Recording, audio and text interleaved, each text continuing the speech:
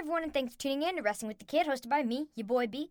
Today I'm going to be doing my first ever pay-per-view preview show, and this one's for SummerSlam 2019, but I'll also be doing it every Saturday before pay-per-view. I'm so excited, I can't even hold it back. Let's just go ahead and jump right into it.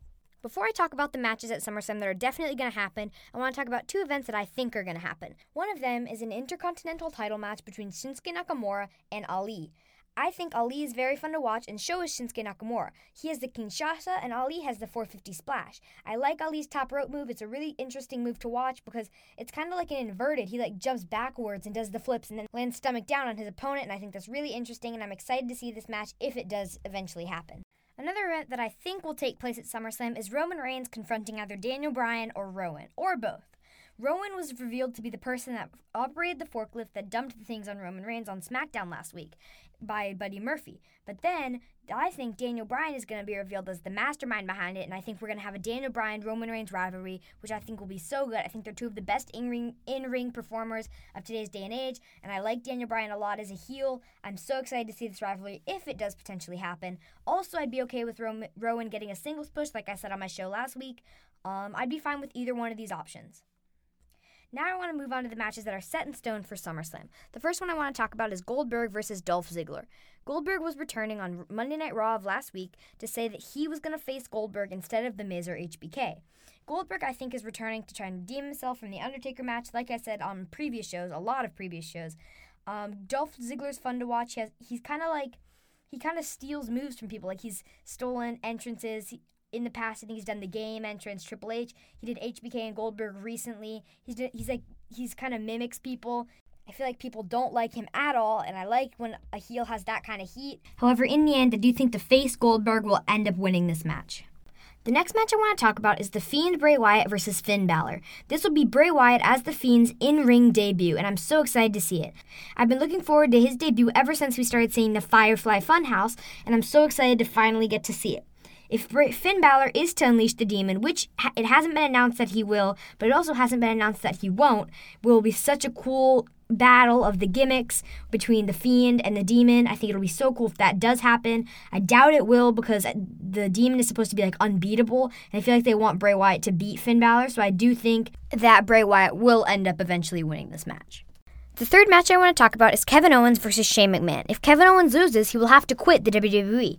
I do not think that the WWE will allow Kevin Owens to quit this early, well, not early on, but this in his kind of prime of his career. I think that he may have one Intercontinental United States or Tag Team title run left with him, and I think that Shane McMahon will lose to Kevin Owens. However, I would like Shane McMahon to win, but I think that Kevin Owens will end up prevailing and being able to keep his spot in the WWE. Next, I'm going to talk about the United States Championship match between AJ Styles, the champion, and Ricochet. I love watching Ricochet. The moveset is incredible, like I've said in a lot of previous shows. AJ Styles is a heel. Oh my gosh. He's, I think, the best heel we've seen in the WWE for a long time because he was such a face when he had that rivalry with Samoa Joe in October, November, SummerSlam, that kind of 2018. He was such a face. Everyone loved him. And then he just took the huge heel turn when he beat up Ricochet after he had won the United States title at Stomping Grounds. I think this was insane. I love AJ Styles as a heel. I think he has so much heel heat, like I said about Dolph Ziggler. And I'm so excited to see this match. I personally would love if AJ Styles retain the title, and that's what I think will end up happening. The next match on the match card is Charlotte Flair versus Trish Stratus. I think that Trish Stratus will end up winning this match. I'm just going to go out there and say that.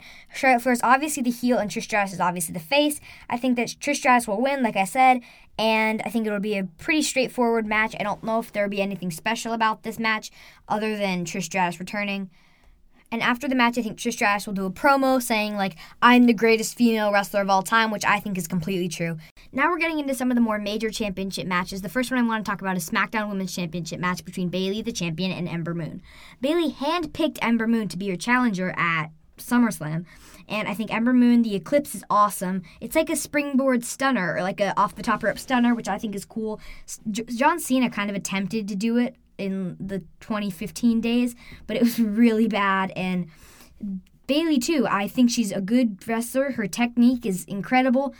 She has an elbow drop and the Bayley to belly, which is just a belly to belly suplex. I don't think that there will be anything special about this match unless Sasha Banks returns and costs Bayley the title to Ember Moon. I think Sasha Banks returning would be a huge heel turn on Sasha Banks, and then you could have a Sasha Banks-Bayley rivalry going into the next pay-per-view, which is Clash of Champions.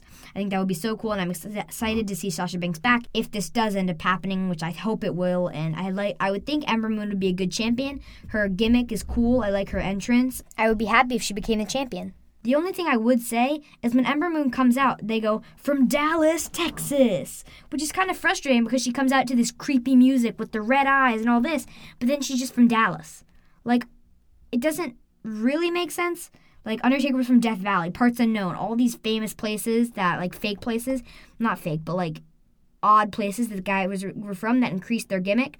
So I think she needs to change that if she really wants to pop. The next women's championship match is between Becky Lynch and Natalya, and it's a submission match. Now, Natalya, I can't even with her right now. She is so frustrating to watch for me. Her promos are terrible, and I just can't. She's hard to watch for me. Like, she's one of the only people that I've ever watched that I'm like, it's really hard for me to watch this. And her promos, like I said, are terrible. The sharpshooter's a good move, and I liked it when it was on her dad, but she uses her dad's catchphrase, her dad's moves, and it just doesn't make sense to me. So I think Becky will retain the title because I don't think Natalya's big enough yet to become the champion. I think they only did this because they're in Toronto and Natalya's from Toronto. If she does end up winning, it'll be one of the things where she wins it and then drops it back to her the next night. I'm not excited to see this match. The first major men's title match I want to talk about is the WWE Championship match between Kofi Kingston and Randy Orton. Now, they've had a rivalry forever, and it just got renewed this year, and I love Randy Orton. The RKO obviously is such a great move. It can come out of nowhere. And Trouble in Paradise too, I think, is a cool move on Kofi Kingston. So their finishers both go together, I think, so well. They can like transition in between them really easily. And I think so I would want Randy Orton to win, just because I love Randy Orton and I'm a huge fan of his. But I don't think that Kofi Kingston will drop the belt to Randy Orton. If he does, I think it'll be the best move that they've made in a while, because he'll be the first heel champion in a long time. And like, Brock's supposed to be heel because he comes out and he beats down Seth Rollins every week, like I'm going to talk about in my next segment. But like, people love him. He has such a big pop and people love him. So I think it'd be good if he dropped the belt to Randy Orton. I would like Randy Orton as a champion, and if it does happen, I think it'll be a really good move. Lastly, I want to talk about the Universal Championship match between Brock Lesnar, the champion, and Seth Rollins. Brock Lesnar I love. He's so entertaining. Everyone loves him, but like, he just goes out and he beats butt, and he's just like, yeah, like, oh, I'm Brock Lesnar. I'm Brock Lesnar. And it's so fun because he's just a big thuggy guy, and Paul Heyman talks for him, and Paul Heyman's fun too. I talked about this in my top 5 from 2 weeks ago. Seth Rollins is terrible. I do not like Seth Rollins at all. Like I said with Natalya, his promos are ugh. And he's another person that I found out I'm like, this is hard to watch. So I hope Brock Lesnar beats Seth Rollins. If he drops the belt to Seth, I'm going to be very frustrated. That's all for today, guys. I'm excited to see what of my predictions hold up on actual SummerSlam and see if any of my people that I think are going to win actually win. So don't forget to subscribe, and my new episode will come out on Monday. That'll be the Rumor Show, and then my top 5 for that week will come out on Friday. So I hope you guys enjoy.